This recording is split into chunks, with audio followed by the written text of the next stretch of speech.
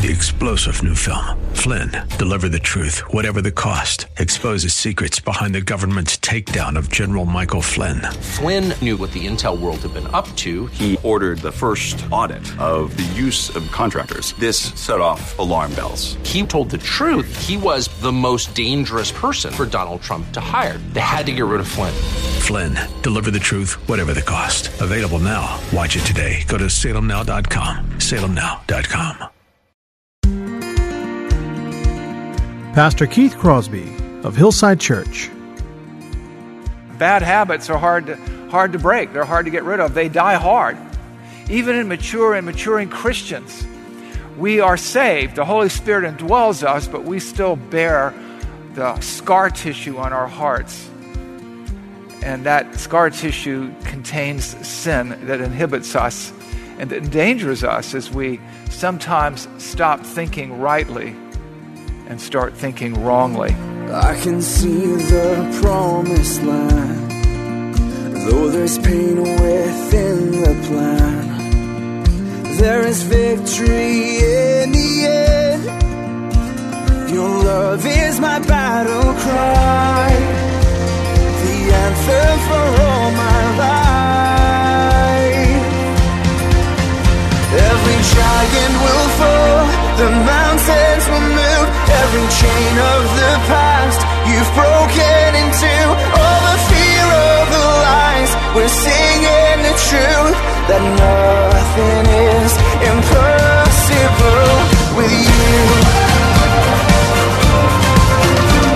Oh, nothing is impossible. Hello and welcome to today's edition of the Grace to Live radio broadcast with Keith Crosby, Senior Pastor of Hillside Church in San Jose, California. We are blessed and honored that you've chosen to spend time with us today, and we would encourage you to follow along with us in your Bibles if you can. On today's program, Pastor Keith continues our study from the Gospel of Matthew entitled, Lord, Teach Us to Pray. So if you have your Bibles, please return with us to the Gospel of Matthew, chapter 6.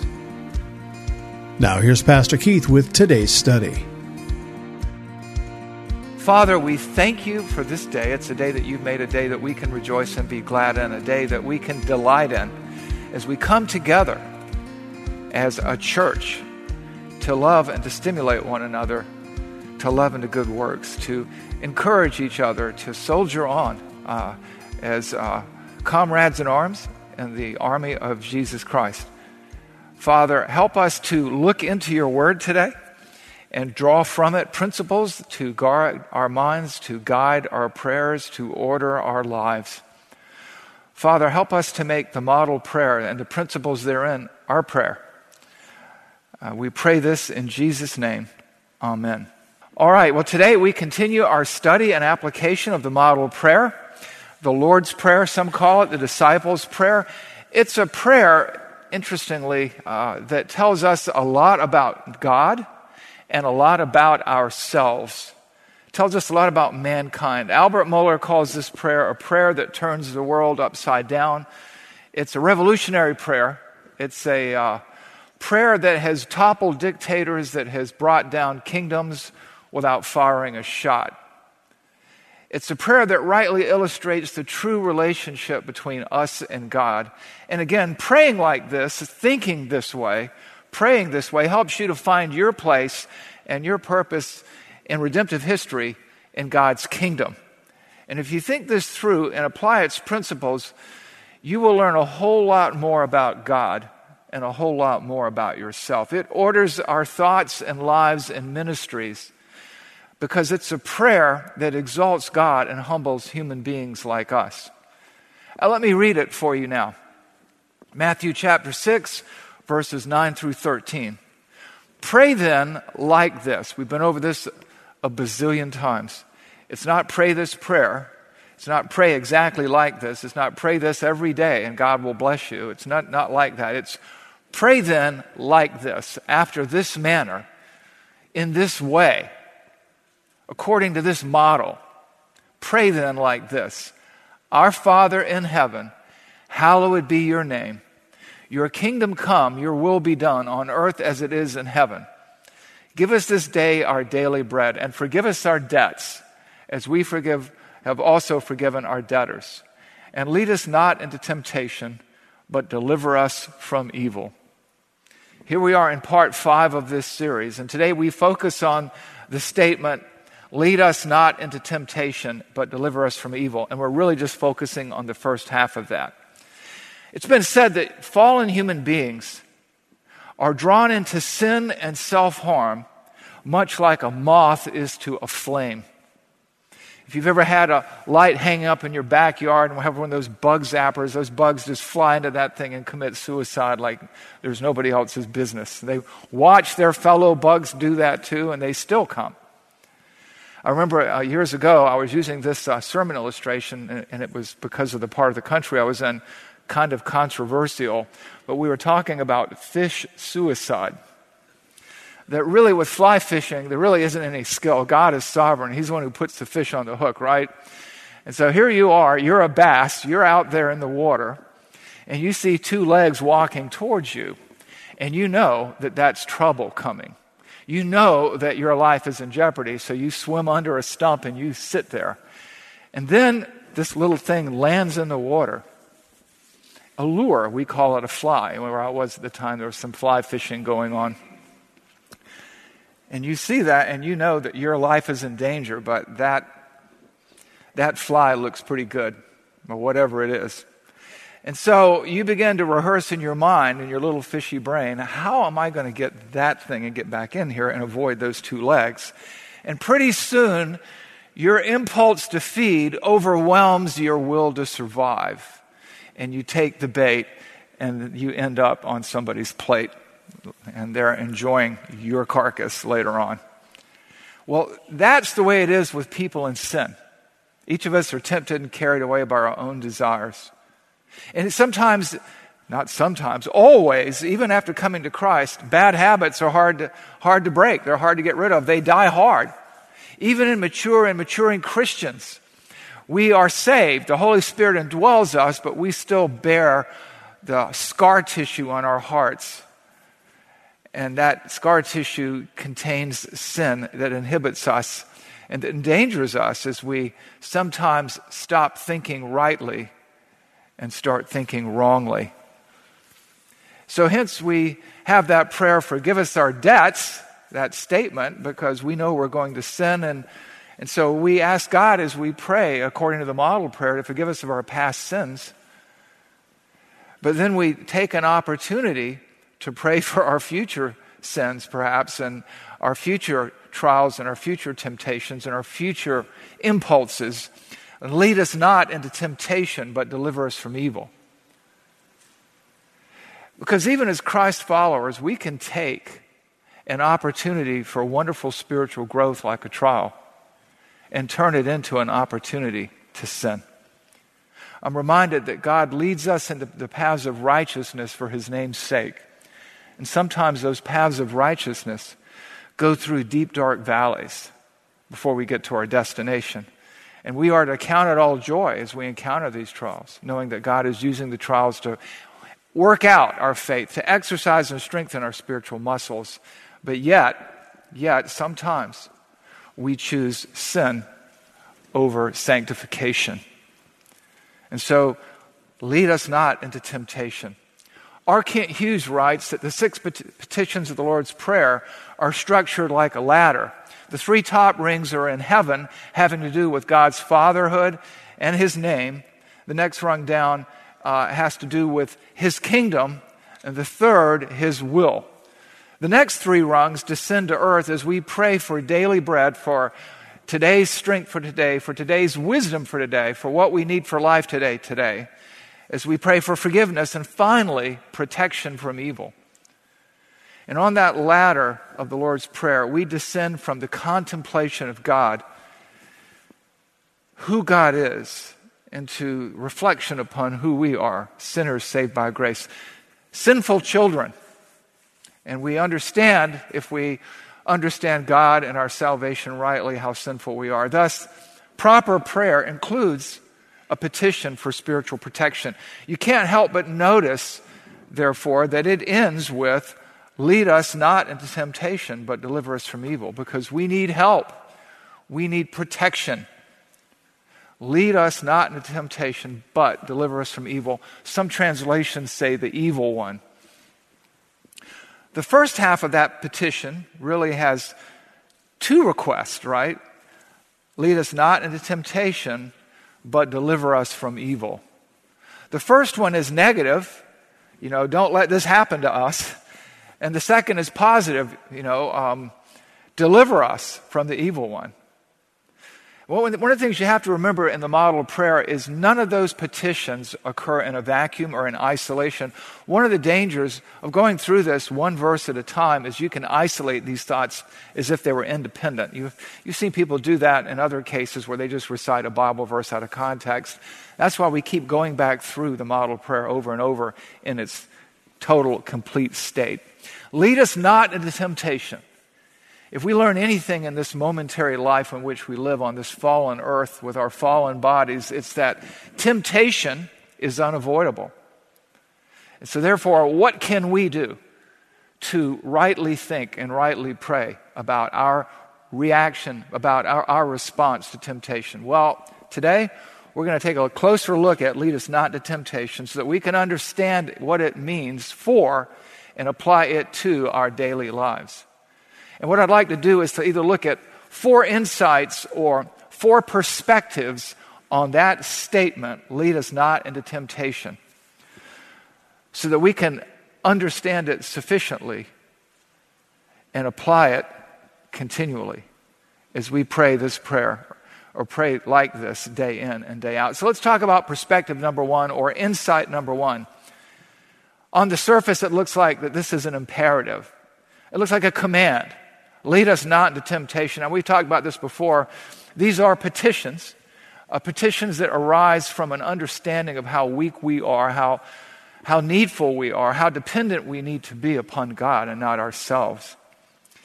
And when you first look at it, and we do touch on the grammar from time to time, but we're going to do that today. Grammatically, it looks like an imperative, like a command.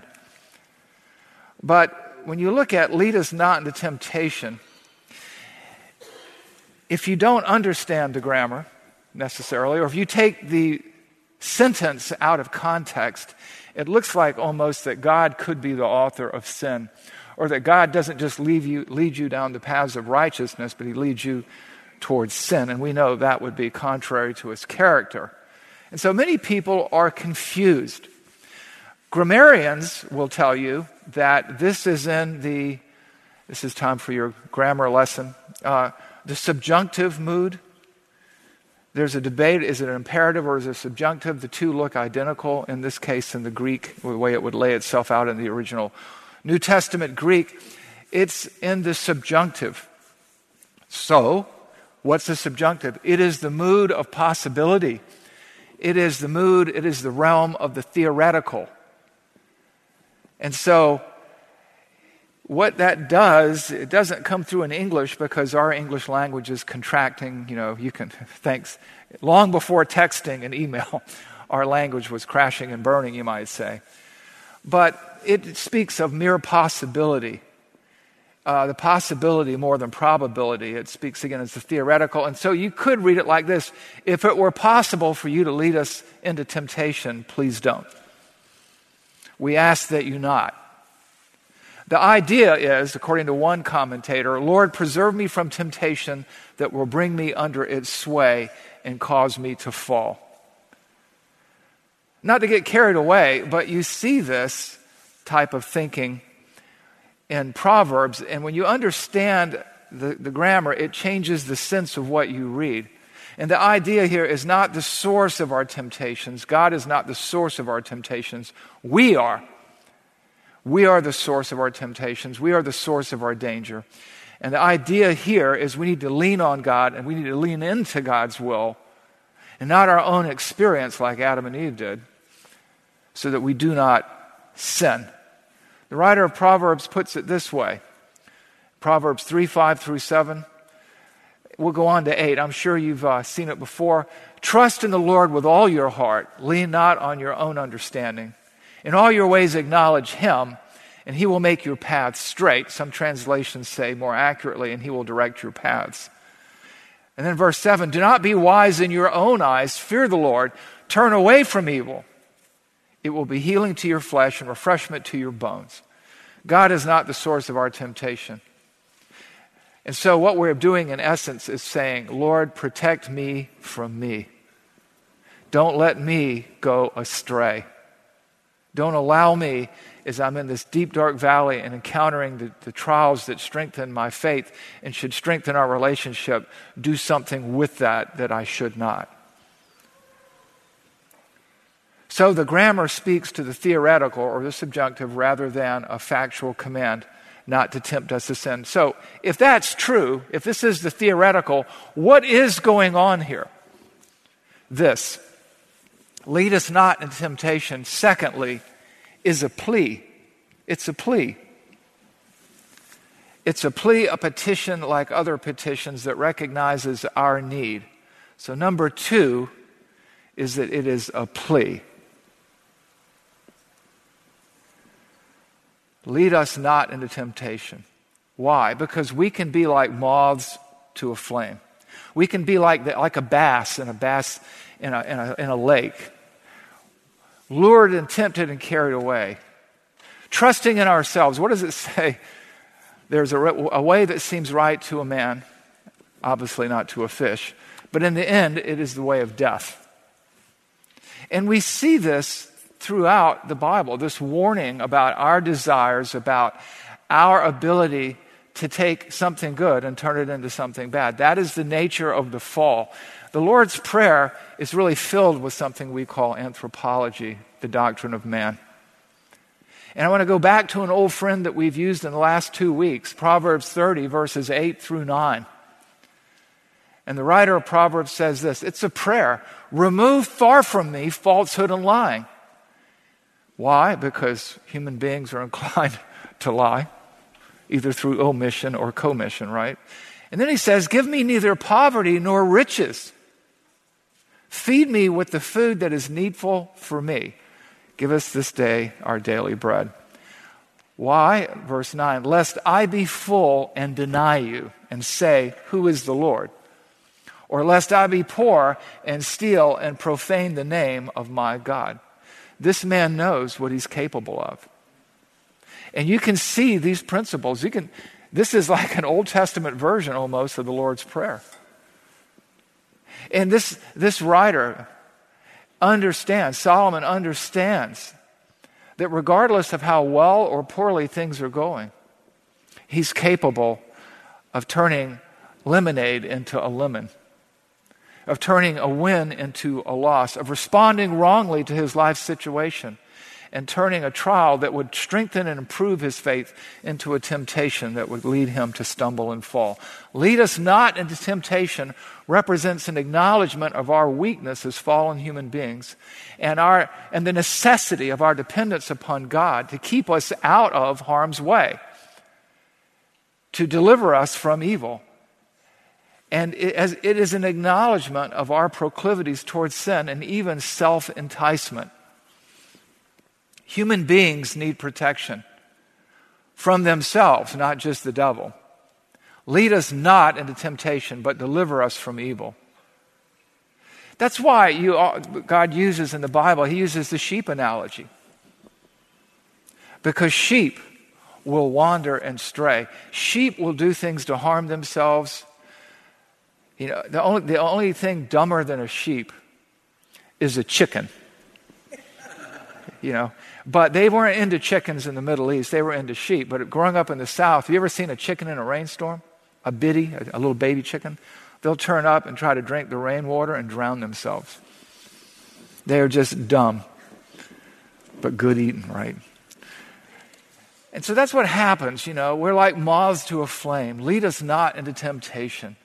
We're like children who just have to test our limits, which brings us to Paul Dunwoody. When I was in the 2nd grade, this left a lifelong impression on me. Paul was the guy who always did what the teacher said not to do.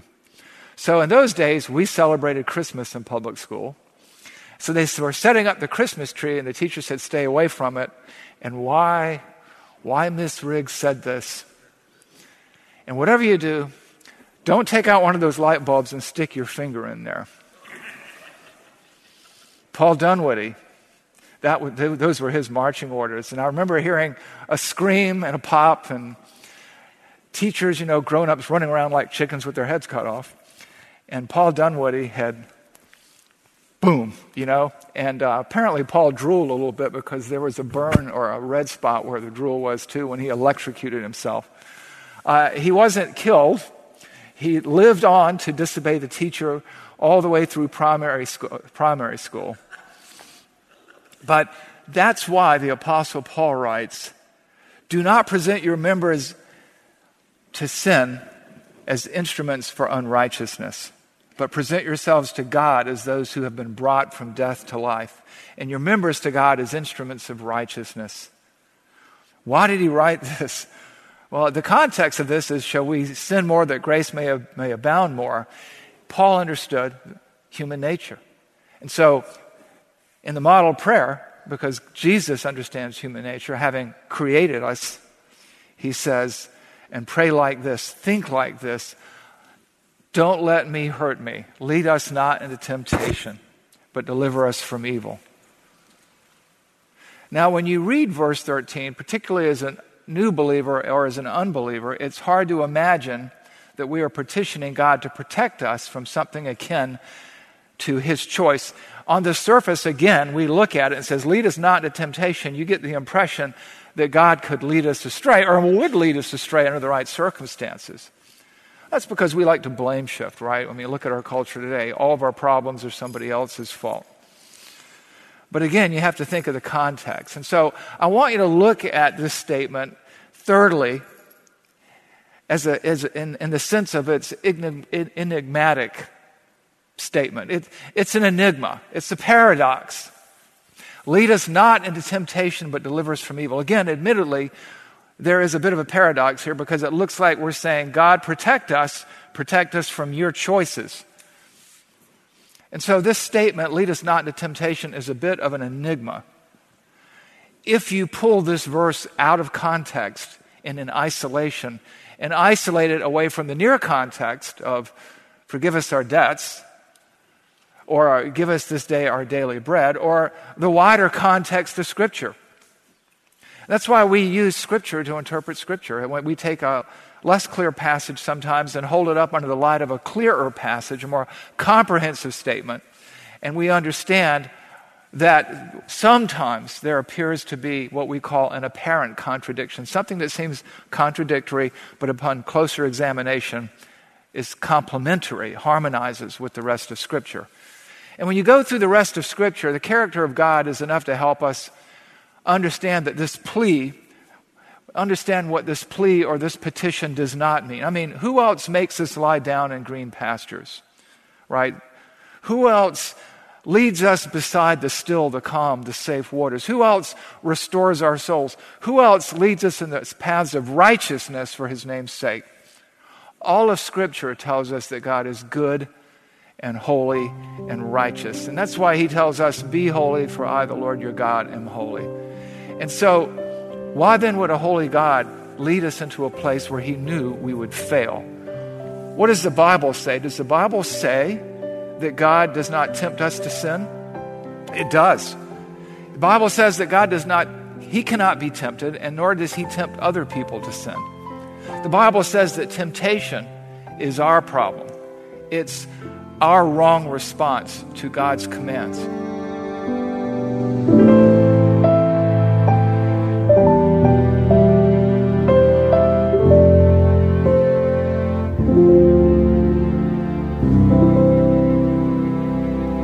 Pastor Keith Crosby on today's edition of Grace to Live.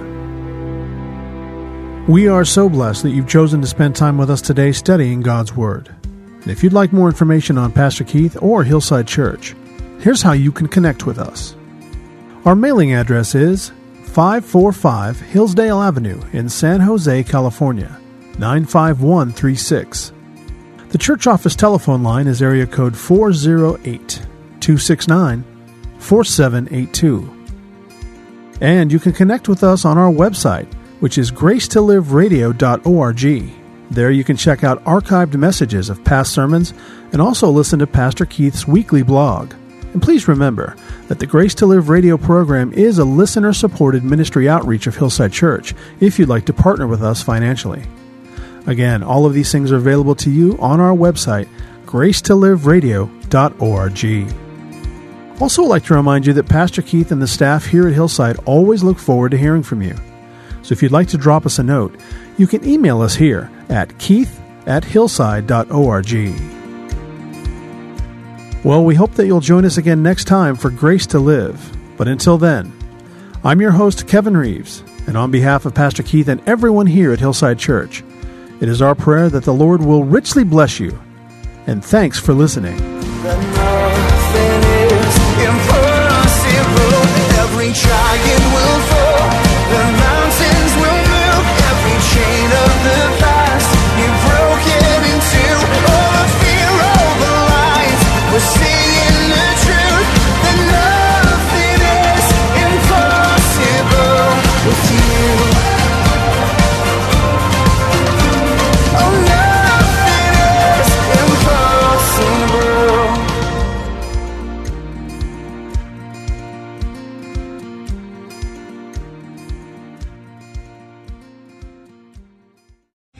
3-star General Michael J. Flynn, head of the Pentagon Intelligence Agency, knew all the government's dirty secrets. He was one of the most respected generals in the military. Flynn knew what the intel world had been up to. He understood its funding. He ordered the first audit of the use of contractors. This set off alarm bells.